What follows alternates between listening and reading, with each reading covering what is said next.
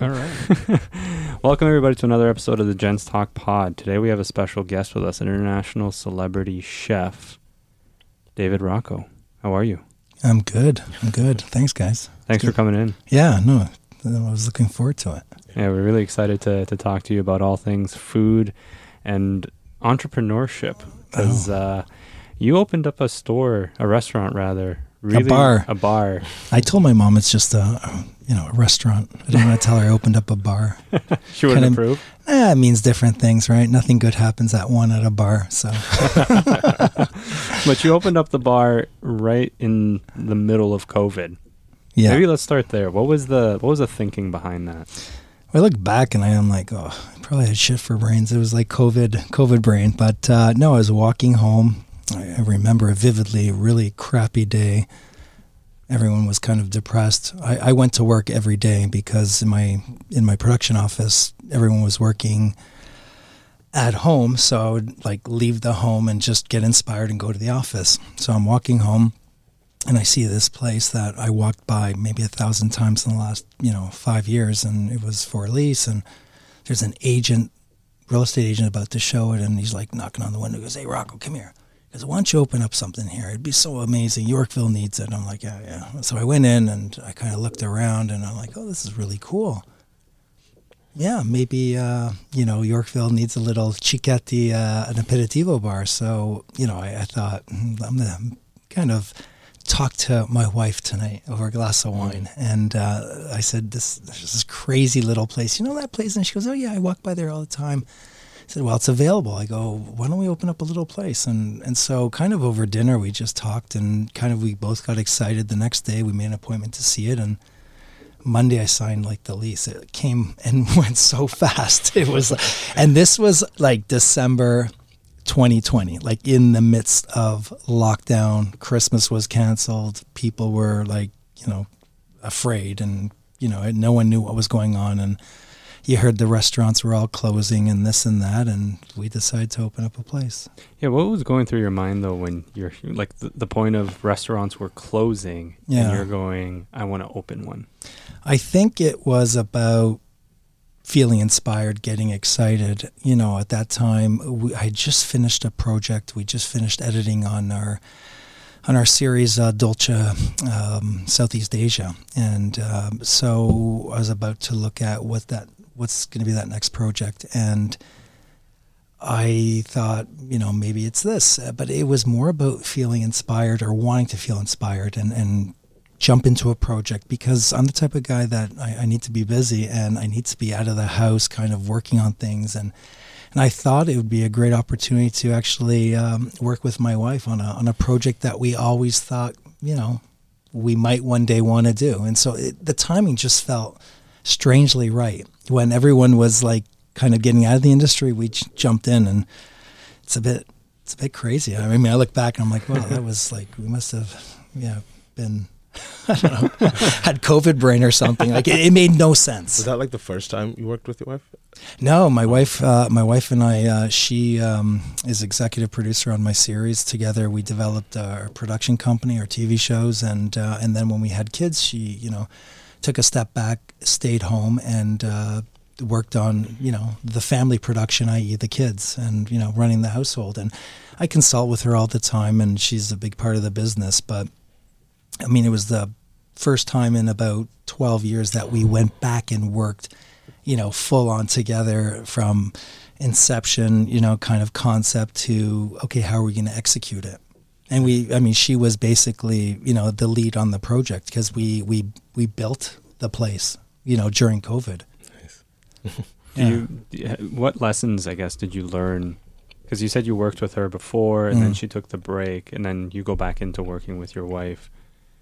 What is some of the takeaways that you might be able to instill in others when it comes to working with their partners? Because oftentimes that's a recipe for disaster. Disaster, yeah. Yeah, no, absolutely. Well, I had a lot of experience working with her.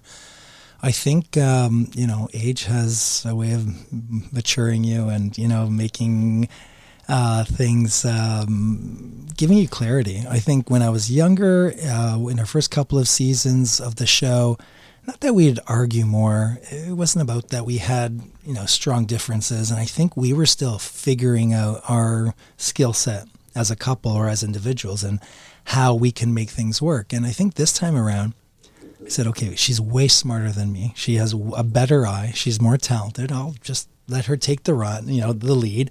And I was more on the, kind of the creative, this is how I want to see it. This is the kind of food I want to, do. But like when it came to the trades, she took the lead on that. When it came to kind of organizing, the actual build out, she did it all. I mean, she's just pretty brilliant. So I think this was almost, okay, I've read the script before. I'm just going to take a step back and let her take the lead because she's really good at it. She's way better than I would ever get or I would ever be. Mm. So I think ego kind of softens a bit. I was going to say, yeah. So it's almost like you're keeping your ego in check. Well, I think you also become smarter as you grow and become more mature. And like, I don't have to be right. And most of the time I'm not. And she adds so much value. So why am I fighting it? Or why, it's like, let her do it. Plus I was also running, the business as well, which is the TV production company. So there was a lot going on during that time. And I want to get into that. How did you manage to continue running all of this peak COVID?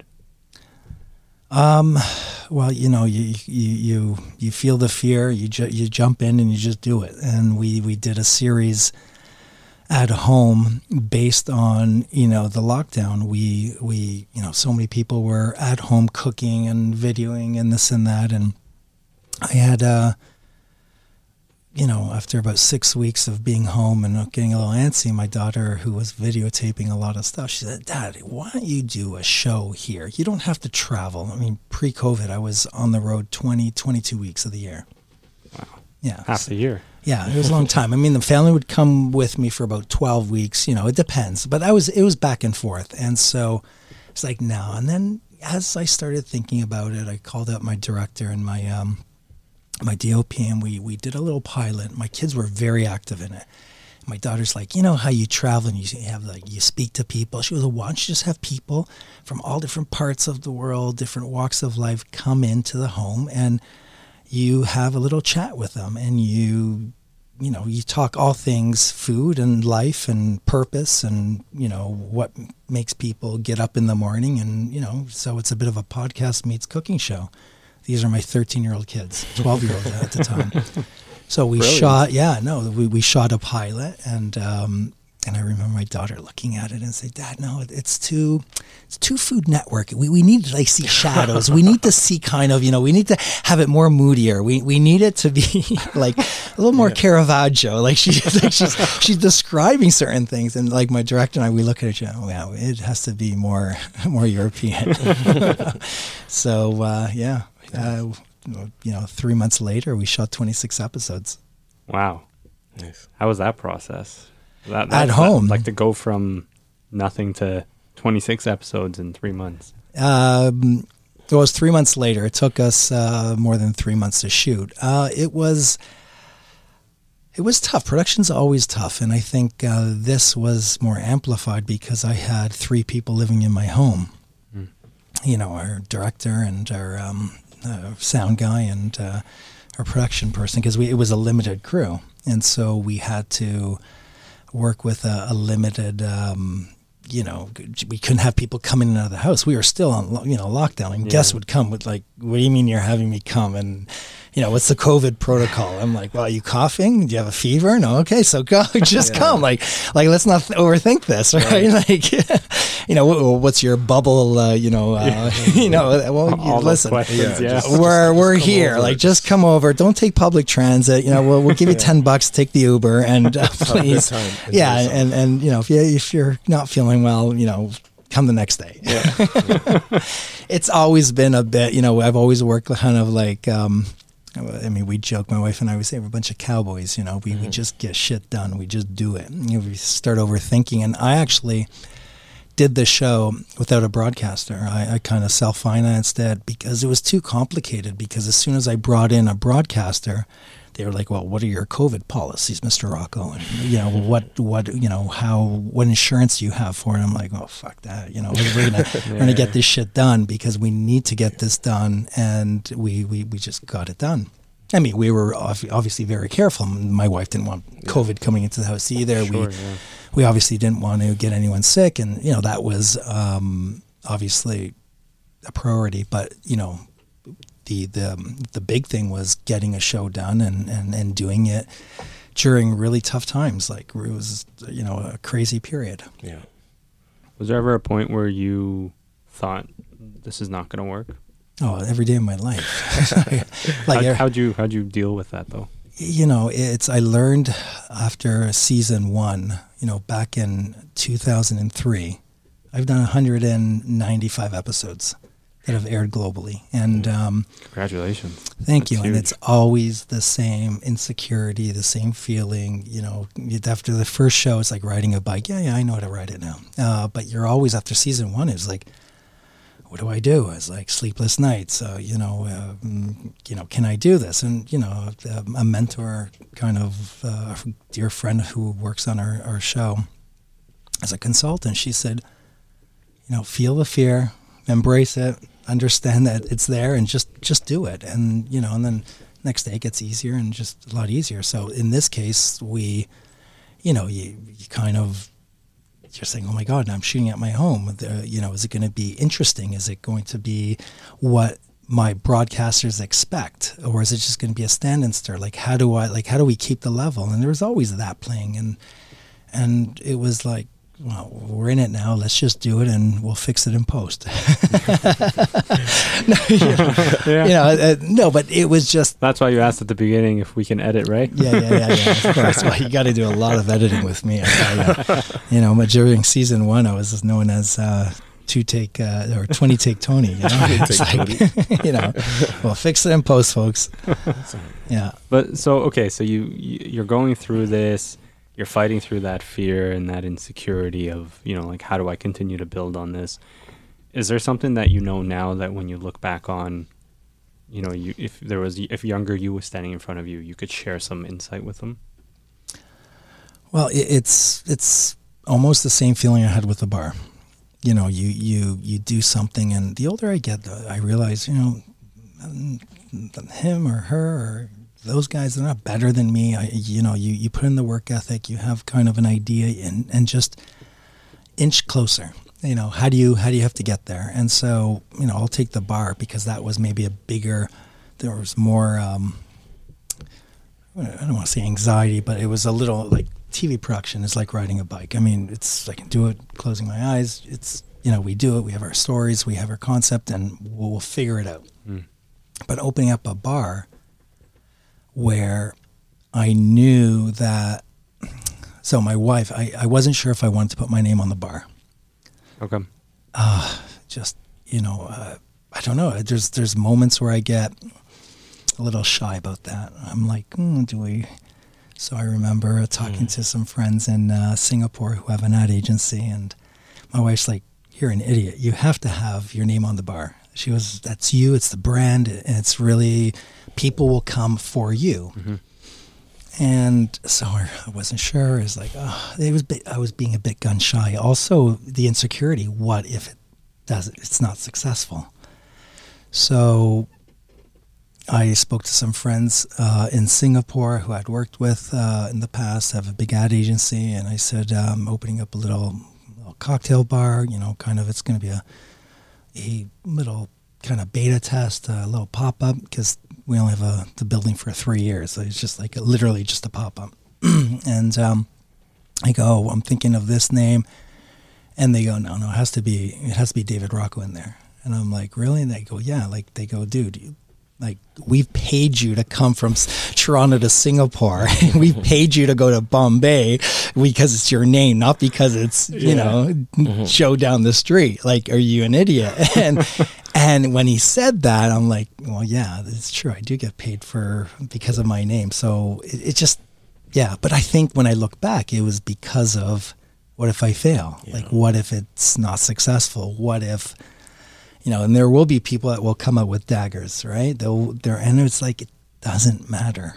It doesn't matter. I'm doing this more for myself than for anyone else. I've always wanted to have a little cocktail bar, a little aperitivo bar. I wanted to introduce an aperitivo kind of culture to Toronto, which really we don't really have. And, as I look back, that was just fear speaking. That was just insecurity and all the rest of it. So, here it is now, David Rocco Bar Aperitivo. Whether I like it or not, it's... Well, do you feel any different now? Well, yeah, because now I look at it and understand that's fear. And really, it's about the journey. I don't want to sound like this kind of guy, that's so cute, the journey, and let's all, hold hands and sing Kumbaya. And no, but it really is about the journey. It really is, yeah. It's so about the journey because I didn't open it as my main source of income or business. I opened it because it was something I always wanted to do. It was a pet project. And, my wife said to me, you want to do this, and so do it. Like, make no excuses and don't be apologetic. This is your vision, and and just own it and just do it and embrace it. So now I look at it and I get immense joy from it. A lot of friggin' headaches from it because, I'm still kind of, but I love it. Like, I love people. I love food. And I love kind of hosting, and I just love, being in an environment where it's an extension of my home, myself, my values, my kind of food style. And so it's been good, but I have recognized over the last 6 months, this is, for me, just a journey, and it's part of, my experience and something I've always wanted to do. So I have to enjoy it because of that. And every time shit hits the fan, or you got problems here or there, because running a business, if it was easy, everyone would do it. I always say to myself, no, this is okay. This is what you signed up for, and it's totally cool. Just run with it and enjoy it, embrace it. Okay. Hey, when you first got it, after the quick turnaround, how did that feel when it's okay, this is the dream? Of the bar? Yeah. Or of the TV show? The bar. Well, I mean, first of all, we opened August 3rd, 2001. We had just come off, I think we got reopened, i.e. the city. Sorry, you meant 2021. 2021. Yeah, you said 2001. Oh, yeah. How long has COVID been happening? Yeah, exactly. Yeah. No, 2021, August 3rd. Feels like it's been, right, yeah. Exactly. And and we had just reopened, I think it was 4 weeks. It's so crazy when you think back. And I remember we have a great outdoor patio. And inside, what do? We do communal seating. What do we do in our patio? Communal seating. What does that mean? We have these benches and places to sit. And so I remember, my staff, and it was also hard to get staff. I mean, it was crazy. I heard even now it's still difficult. difficult. We've been lucky. Staff that's come, stayed. We have a great kind of energy and kind of work kind of policy and style and a lot of freedom. I always say, guys, people will come the first time for me, but then they'll come for you. I'm not always there. In fact, I'm seldom there. I like to pop in a lot because it's on my way to work, and there's nothing like a good Negroni before heading home. But so when we opened up this patio, I remember, part of the experience was about giving people a joyous kind of feeling and having people not feel that they're alone. I mean, you can go to a patio with a friend and you're sitting at a table and there's, someone else at another table and you're only having interaction with your friend, which is fine, right? But people were coming by themselves and they would sit and there would be a person right next to you. And I remember people were like, Rocco, this is crazy. We're just coming out of a pandemic. And I remember having a meeting the day after we opened. And I spoke to all the hostesses. I said, ladies, I said, here's what we have to say. We have to say, have you been here before? Which clearly they hadn't, but you'd ask the question. It was like a couple of days. I said, okay, well, this is a kind of an alternative way of kind of enjoying a cocktail. It's, we understand it might not be comfortable for you, but it's communal seating. You'll be sitting with people that you don't know. You might be uncomfortable because you're a little close, but if you don't feel comfortable, we totally understand, and we invite you to come back when we're not busy. People would come, they would sit down, people want to get out. They wanted. They were done. They were done. And I remember people would come to me and go, I feel so happy. I don't feel alone. People would come by themselves in the neighborhood, and I would see people buying drinks for each other. And it was kind of like being in Florence when my first experience with the aperitivo, which was, you go after work, or you go and, you have this cocktail and you'd meet people and be one big party.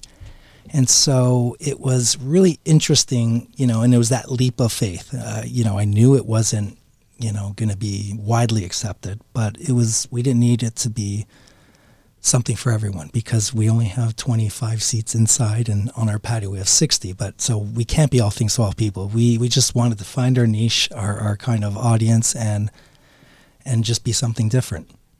And you're finding even now today, it still works. The concept still works. Absolutely. I feel this is going to be the new trend, not because of what I'm doing. It's it's your tapas bar in Barcelona, it's your Cicchetti bar in Venice, it's your aperitivo bar in Milan or Florence. People don't want to, I think, sit down and have a long meal, or they want to have small bites, they want to have cocktails, they want to be able to have the flexibility of spending as much or as little as they want, and I think they want to be with each other. You were in there, that communal style. Yeah. Communal style, easy, sharing, but also just where there's it's fast food, i.e., because it's we serve it quickly, quality, and it's also this feeling of especially if you've been there a few times, you really feel you're at home. So. I could definitely vouch for the quality. Quality was good. Yeah, but that concept of sitting communal style. Was at first when I walked in, I was like, okay, this is different. Yeah. But then it doesn't feel, you think it's going to be weird, but then the minute you sit down and then somebody sits down immediately next to you, it doesn't change anything. It's interesting because I think, have you been to Europe?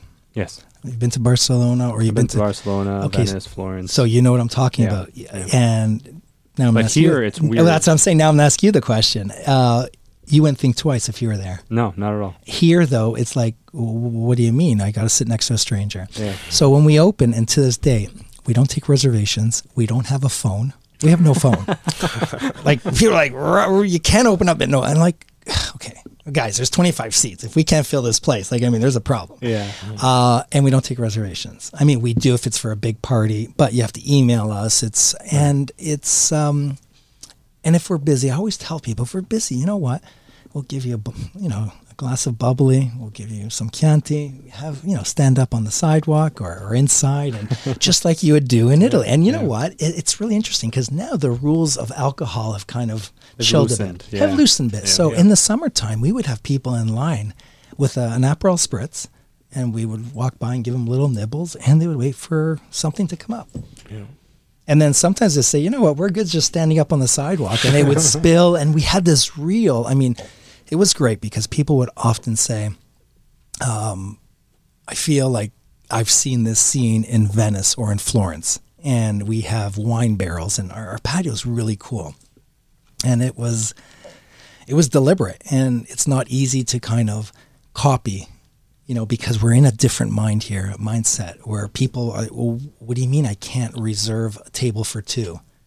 Like, hey, honey, we don't have a table for two. We have a table for 14, another table for 6, another table for 8. So, but I think people are getting it, actually, absolutely. But it's like you said, in Europe, you buy it. Here, you're kind of, okay. Yeah. Do you see yourself opening up another location? Yeah. Like, do you see yourself franchising this? So we did a pop-up for TIFF. We did House of Peroni for David Rocco Bar Aperitivo. We did 7,500 covers. It was an aperitivo bar at TIFF. We were right by the red carpet, and it was exactly my vision. It was just, okay, this is it. I've done something in Malaysia. So we are looking at kind of expanding it, making it into kind of a pop-up style. In Toronto, would I open up another one? Absolutely. It has to be the right fit. It has to be the right environment, space, etc. Would you make it more people, less people? I think there's a sweet spot. I think I wouldn't make it. Right now, we're like 560 square feet. Yeah. I wouldn't make it more than 1,000. Like, it has to have a certain kind of feel. It has to be that hole in the wall where it is different, and you have to pick your poison. Like, what are you? Yeah. And just stick with it. Yeah, and you know, we understand, you know, I understand what the purpose was. I wasn't because I want to showcase, hey, I'm a chef and these are my recipes. Although I did have an idea of my meatballs had to be a certain way. My eggplant parm had to be a certain way. There was no way I was going to veer off certain things. And I had to have those two dishes where people come in just for those. Mm. Okay. Yeah. And, okay. You do a lot of traveling, obviously. Yeah. And you look at a place like Toronto, you open up your store here. And then do you see the culinary space in Toronto and in Canada as a whole competing on an international level? Like, if you had a blank slate, would you start here? And if not, why? I think Toronto's a great city. I think the problem are the Torontonians. Okay. No, because we always look at everywhere else being better, everywhere else being, you know, and we struggle with just embracing our own concepts, our own thing. Mm-hmm. And I think, case in point, it's like people will come in, it's like, oh, what do you mean I can't reserve? What do you mean you got no phone? And I'm like, would you make a reservation at a tapas bar in Barcelona? And they're looking at me, no, but we're in Toronto. I'm like, well, what's the difference? And so we're always struggling with, you know, conventional kind of, you know, food and beverage kind of hospitality, how Toronto is versus when we're away, we kind of embrace all those cool things that we think are cool, but never work here. So, so would I say Toronto would be my first place to open? Probably not. I love Toronto. I'm a proud Canadian, proud Torontonian, but you know what? It's a fickle fucking market. Am I allowed to swear? Yeah, you are. Okay, I'm surprised it's taken you this long. No, I got dropped. I say shit for brains, but but it is a real fickle market where, and it's everyone can always, you know, do it better somewhere else. But Toronto, it's a great scene. I think there's great chefs, great restaurants, and yeah. Do you think being an entrepreneur, specifically in the hospitality industry, has gotten easier? It's the same. It's harder, and it's hard. Yeah. It is really, really What makes hard. it so difficult? We hear it a lot. We've talked to a few chefs here on the podcast. We've had Chef Devin. We've had Chef Wallace Wong, and they've talked about sort of running kitchens is extremely difficult. Well, I mean, the labor market is difficult right now. I mean, almost in every single sector, you know, people are struggling to find staff. They're struggling to keep it together. Restaurants are challenging. The profit is, you know, profit margins are razor thin. You have a lot of transient mindset. I'll work here for a bit, and then I'll work here. So there's, I mean, it's become far more difficult than it was pre-COVID. I think you have to love it. I think you have to love food. You have to love people, and you have to love hosting. Hosting is an interesting one. I've never heard of it that way. Well, I look at it. I mean, you kind of, when you came, you caught me off guard. Well, you were doing your thing. You were talking to everybody. Well, I was like my wife. My wife calls me the princess of the people. Like, she's like, oh, little princess, right? And she likes to poke fun because we cannot go there if we want like quiet time. There's impossible, obviously. Yeah. But I love going to talk to people and just making them feel special. It's their place. It's, first of all, they're shocked sometimes that they go, oh my God, and I'll walk, and if there's like menus on it, I'll pick it up and they'll look at me, oh my God, and you're even like clearing the menus. And I said, well, listen, give me your jacket. I'll be the coat check boy. And it's like, and everyone laughs, and I love being there, and I love making people feel good and offering suggestions, and just almost it's an extension of my home. And it's fun because I love what we serve, I love what we do, and I know that being there sometimes, I think I can read an audience if there's a date and you don't want to interrupt them, but our place may not be the place. If you want quiet, intimate kind of, then don't come to our place. But for the most part, it's just, I love, walking the room and just, having a drink. I usually have a glass of wine in my hand. It's really fun. And, the other thing is I like to offer a lot of things. I let people try some wine and they'll look at me like, do I owe it? No, I go, no, it's just on me. And they're shocked. And it's like, well, no, it's what? It's very inviting. It's also very Italian, I was going to say, it's like you're inviting them to your house. And it's just like, sometimes I'll just grab a bottle and I'll just kind of top up their glass and they'll look at me like, oh, that was totally unexpected. We don't get that anywhere in Toronto. I'm like, well, this is... Well, they used to do that in a lot of places. Yeah. I think a lot of restaurants have changed the way they treat guests in a lot of ways. Yeah, so we try and have a more relaxed environment. Yeah. And so the show itself, how do you manage... It's one thing to manage a show that's local. It's another to manage a show that's now international. How do you keep on top of all of that? The different time zones, the different productions, the different everything. We have a small office in Rome where we have one of our producers that kind of does research for us, and we seek out cities and countries that there's a connection to. And then everything is the same. It's, you go out and you try and make the best television, be real, make connections with the locals. And we've been blessed because it seems like we're there at the right time and we meet the right person, and just the show has a loose format that allows us for wonderful opportunities that come up. We were in Soweto, and we were in South Africa, Johannesburg. It was our last show. And then we have a flight back. Everything's paid for. Everything's there. So, time is money. And the person that we were supposed to have on the show just basically doesn't show up, decides to go to Cape Town. I don't know why, but we're like, shit out of luck. We're fucked. So we spend a day, and my producer and I were like, okay, do we go into panic? And they go, no. We got a Neapolitan background, Italian background. We're going to go to the market, and we're going to go and just kind of see what happens. We're going to film it, and one thing led to another, and we're invited to someone's house for a braai, a barbecue. We end up meeting someone who was involved with the Soweto Gospel Choir.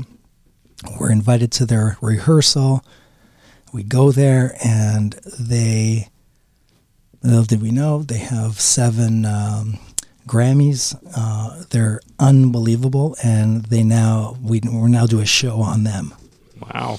And so you got to almost be open to kind of those opportunities and the craziness. So one thing that's really great, our show airs on National Geographic, and they're hugely supportive of what we do.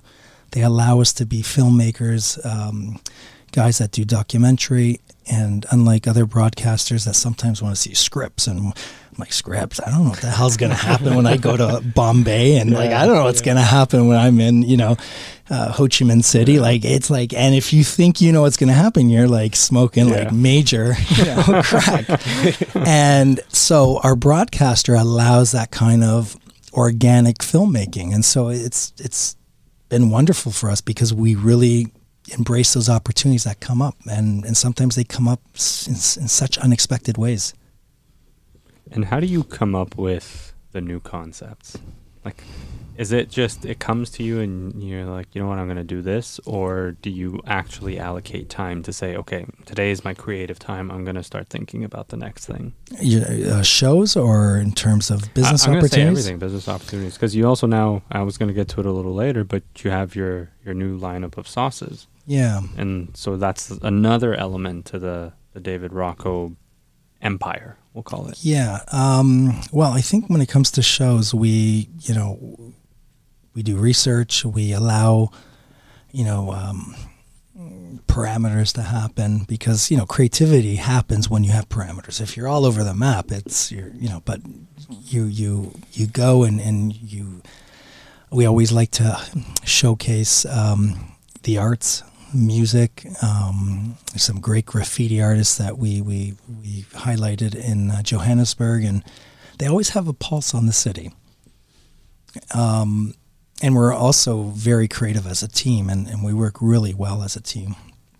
When it comes to myself as, a business guy, and I say no more than I say yes to opportunities.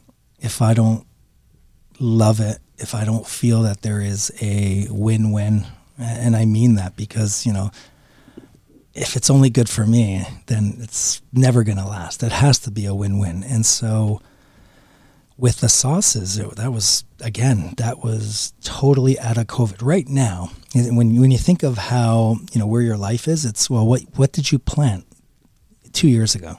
I think we can all ask ourselves, even you guys, podcast, what did you do to make it happen? And if you look back, you can connect the dots very easily. So COVID, at home, filming, my daughter's, hey, Dad, why don't you do this? Okay, and we do a television series. COVID, filming, cooking. My God, Dad, your sauces are so good. Why don't you do pasta and sauces? Forget it. It's never going to happen. Kids say it enough, and then you start saying, well, why not? And so that kind of got me thinking. COVID, walked by my new bar location. The hell, why not? I mean, got a great lease. Yeah. So I look back, and it was during these moments. I think I'm open. As a company, we're very nimble. We're very entrepreneurial. My wife and I are both entrepreneurs. We're the son of immigrants. We don't take no as an option. Hustle mentality. It's the immigrant mentality, right? Her father, my father, my grandfather came with nothing, like literally nothing, and they built decent businesses, and they more than provided. And I think they gave us an example of work ethic, that anything is possible. Like even doing TV. I remember my lawyer. I mean, we're talking 2001. It's not like Instagram now. Everyone has a camera. Everyone's a filmmaker. We're talking about like budgets, line items, and this and that. And I remember my lawyer, who's no longer my lawyer now, in those early days, like, you guys can't. We're in his office. He goes, you guys can't be producers. And my wife said, well, why not? And he goes, well, 'cause you guys don't know what you're doing. My wife said, well, I've seen some of this shit on TV, and I can tell you we can do it better.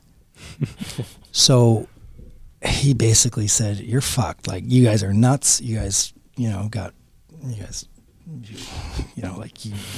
not how that's not how the industry happens. And so I remember we walked out of his office. My wife turns around and says, she goes, what, fuck that. She goes, let's go shoot a pilot. We took our house money, deposit. Okay. And we went to Italy and we shot a pilot, but not like a 5-minute little demo. We shot a pilot. Full on 22 minutes, 30 seconds, commercial blacks, commercial throws, the opener of the show, everything. Because we knew when we came back and we showed this lawyer and the Food Network, if it wasn't anything but a full-on episode, they were like, okay, so you got lucky for 5 minutes. Yeah, but can you do an episode? We don't think so. So we went, we filmed, we came back, we used our wedding videographer to do kind of a little sample. Then we hired like an edit suite, an editor, and we created our first pilot, which was eventually part of 13 episodes. Went into Food Network, and I remember a wonderful executive there who was a real cheerleader. She wanted us to do well. She looked at it and she goes, "It's remarkable." She called her other executives, and they watched the entire show. She goes, "This is like beyond crazy because you guys took a huge leap." And she I remember she said, "Now we have to take a leap and work with you guys." And we were never asked again about working with an experienced producer. Wow. That leap of faith must have been Yeah. like the fear that must have been there.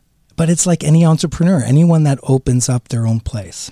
The immigrant that opens a shawarma place, the Ethiopian that opens up the little hole in the wall restaurant, the Italian, like whoever. It's scary. It's scary, but you have to have the faith. You have to have the vision. You have to know where.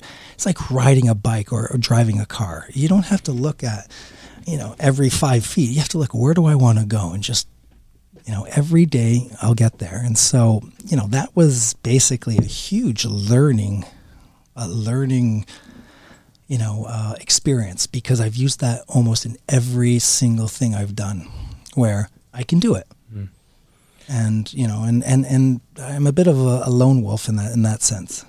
Is there like a mantra you say to yourself all the time? Like anything that you just like, for me, it's like feeling bad, like, oh, you got this. Like, every time you said there's always something going on. So it's like anything when you're feeling bad, just let you tell yourself over and over again. Well, my wife says this all the time, and I say it now. Nothing's at the end of the world, except the end of the world. So like nothing's as bad as you think. Like nothing. And the harder you work, the luckier you get. Yeah. And it's. Well, isn't luck really just putting yourself in a position to do something when the opportunity presents itself? Yeah. No. Absolutely. It's the residue of hard work. It's just But can we talk about the sauces? Yeah, please. Yeah. The sauces was an interesting kind of venture, because for about 15 years I kept on fighting it. I shouldn't say Why were you so resistant? Because I do very well with endorsements. So, 8 years ago I worked with one of the largest pasta companies in the world. It was a 4-year deal, helped pay for my house. I mean, it was a big opportunity, and I was always worried about, once I start going up against the big boys, then that's it.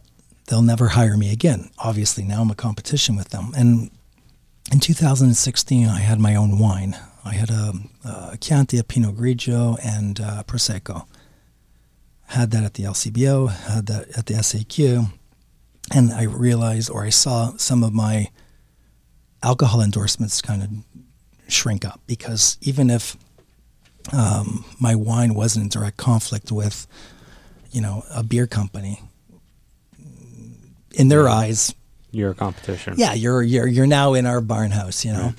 So I always felt, do I really want to do a food line? And I always think about this, or I always ask myself this: are you doing something for ego, which is okay? Or are you doing it because it expands the business? And you have to really be honest with yourself, because if you're doing it for ego, that's totally cool, and it is what it is. Embrace it. I want to have my name on a wine, and great.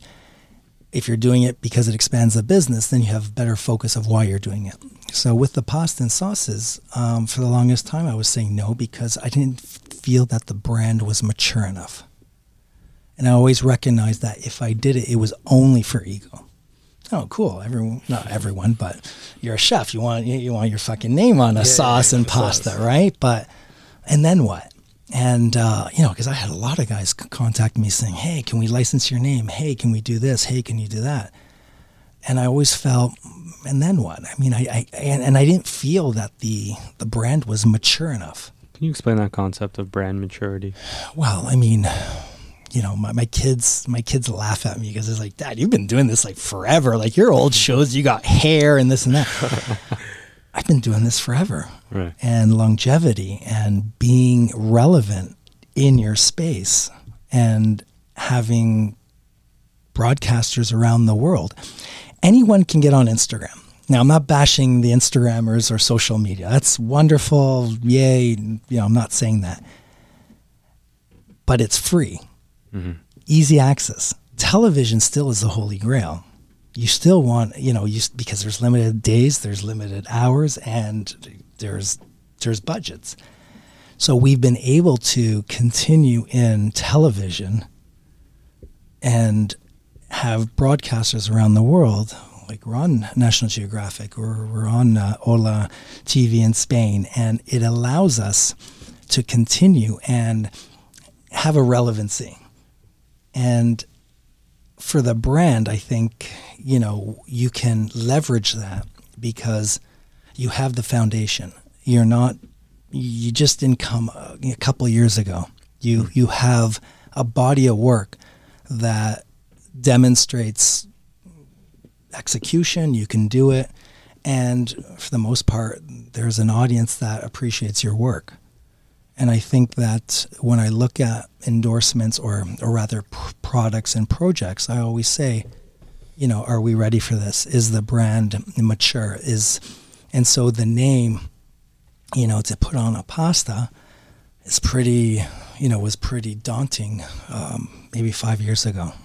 And yet now it just felt right because I felt I earned it. It's, we've done over 190 episodes. Our shows air in Italy, and the Italians will say, hey, okay, the Italian Canadian, okay, he's not full of shit. Like the Instagram haters will say, but, and so you feel you're at a place where you say, I deserve it. This is a worthy project. This is something that I can put my 20 years behind me, and I can leverage all my sweat equity into this.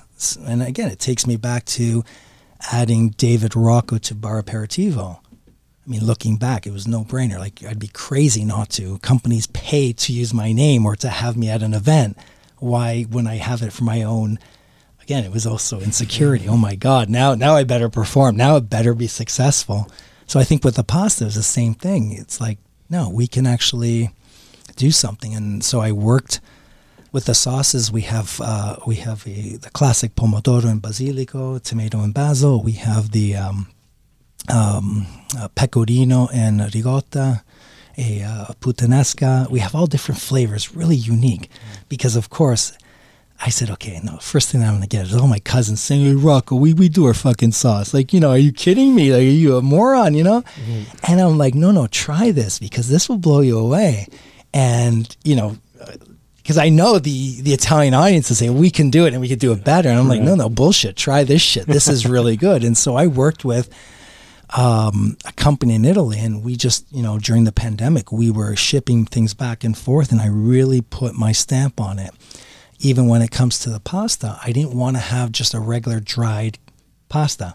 I wanted to have something that was unique, a unique kind of, that felt homemade. And so our pasta is from the Puglia region, and it's dried for 18 hours. So it's nothing like the commercial brand, because it's like, what's my differentiator? What's my value proposition? Why is someone going to give me their money and their attention? Yeah, they'll give it to me once. You'll come into my bar once. But then if the environment doesn't make you want to come again, then, we've kind of failed. I'll get you once. But if that sauce is not amazing, if that pasta is not amazing, I'll get you once. And by the way, it's amazing, guys. It's from Italy. No, you've been to Italy. You've been to Italy. I've not been in Italy. Oh, okay, man. We got to send you to Italy. You've been to Italy? I have, but I'll go again. Yeah, exactly. But, when you step off that plane and you're at the auto grill, the gas station, and you're eating something, you say, oh, shit, ooh, like, this is like unbelievable, right? Because it has that Italian, like the tomatoes taste like tomatoes. Everything just was so, right? Flavorful and rich and so different. Yeah. And that's how our sauce is. Like, I'm super proud of it. I found when I was in Florence, it was the food in Florence in particular. I could go back and live in Florence because of that, the architecture, the olive oil, the wine, everything. Florence for me was number one. Yeah, I gave you some olive oil, right? No, not as a gift. Yeah, When yeah. you're at the restaurant, I drizzle some olive oil. Yeah, you did. Yeah, so it's like my private stash. So part of my shtick, because it's like really good olive oil is really expensive, right? So I always have a couple of bottles that were just flown in for me. And when there's guests and they're having their meatballs, I'll say, hey, listen, try some olive oil, and I'll just drizzle. So it's just that little touch, and it's also some storytelling and things that I absolutely love is olive oil. Yeah. And so, yeah. Well, it adds that personal touch too, right? Right. And that's what you're doing is you're hosting. Yeah, I always call it the Italian MSG. Yeah, that shit's good and healthy. It's addictive too. Yeah, absolutely. So from an entrepreneur's perspective, you know, you've got these different lineups of sauces, you've got the bar, you've got the show. Is there anything else on the horizon? Anything else that David looks at and goes, this is an area I might want to venture into? You said you did wine at one point. Do you still do wine? No. I got out of it. LCBO is like, it's a tough racket. Is it really? Yeah, they're it's government, right? So there's a different mandate. There's a different, that's a whole different. Yeah. We won't get into it, please. Well, we're going to expand the product line. I just want to listen. I love what I do. I really get excited. I love food. I love people. I feel like I'm in the perfect space for all that. I'm really lucky. Yeah, so I'll just continue doing TV and until your kids come up with a new idea. Exactly. But no, I love it. And in terms of things kind of come up. I might leave here and say, oh my God, I should get into podcast. No, but if you asked me in 2019 about a sauce line, you almost sometimes have to be at the right place at the right time to even listen and to actually take it in. That's the other thing. It's almost like when you're mature, when you're ready to listen, the master speaks when the student's ready, so to speak. So I'm not sure what the next project is, but in the meantime, there's enough here for me to continue and loving what I do and continuing what I do. It's kind of been pretty amazing. Awesome. David, thank you for coming. This has been really fun. Yeah, I told you, it's speeds by. Time flies. It Time flies. flies, yeah. Yeah, This is incredible. I think they shut the mic off. I think Pablo, Poncho. Poncho's like, fuck this, I'm out of here. No, but honestly, this is incredible. It's cool to see the entrepreneurial spirit, but also just really interesting to hear the whole, the insecurity component and overcoming that and still pushing through that and doing it. And even though there is evidence of success, there's still that hesitation that I think so many people deal with. And to hear you say, you know what, fuck it, I'm still going to do it anyway. And accepting that fear and going through with it, I think is a huge lesson for a lot of people. So thank you for sharing that story. Yeah, no, thank you. It's been fun. And you actually guys have inspired me just kind of being here and, kind of rehashing it, because you kind of always have to understand where you came from and look at the wins and it motivates you to continue. Yeah, it's just so interesting that even you're saying they know kumbaya, but like it's what it is. Like people, you don't want to hear it's like the stuff you don't really want to hear because you hear it all the time, but it's still true. Like it still holds true. Like cliches are cliche for a reason. Yeah, no, right? for sure. And you hate saying them, but it is what it is, right? Yeah. Well, it's that journey which you have to really embrace and almost like even when shit hits the fan and you have your fails, you almost have to embrace it, especially if you can stand up after it. Yeah, 100%. And the last 2.5, 3 years, going on 3 years now,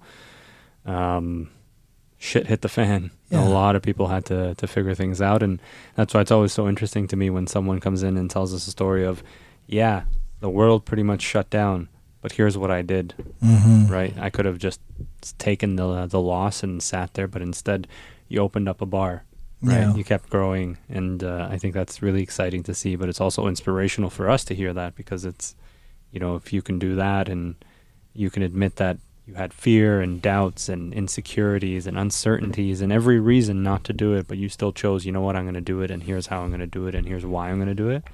I think there's a lot that can be learned from that, 100%. Thank you. Thank you. Appreciate it, sir. appreciate you. Man.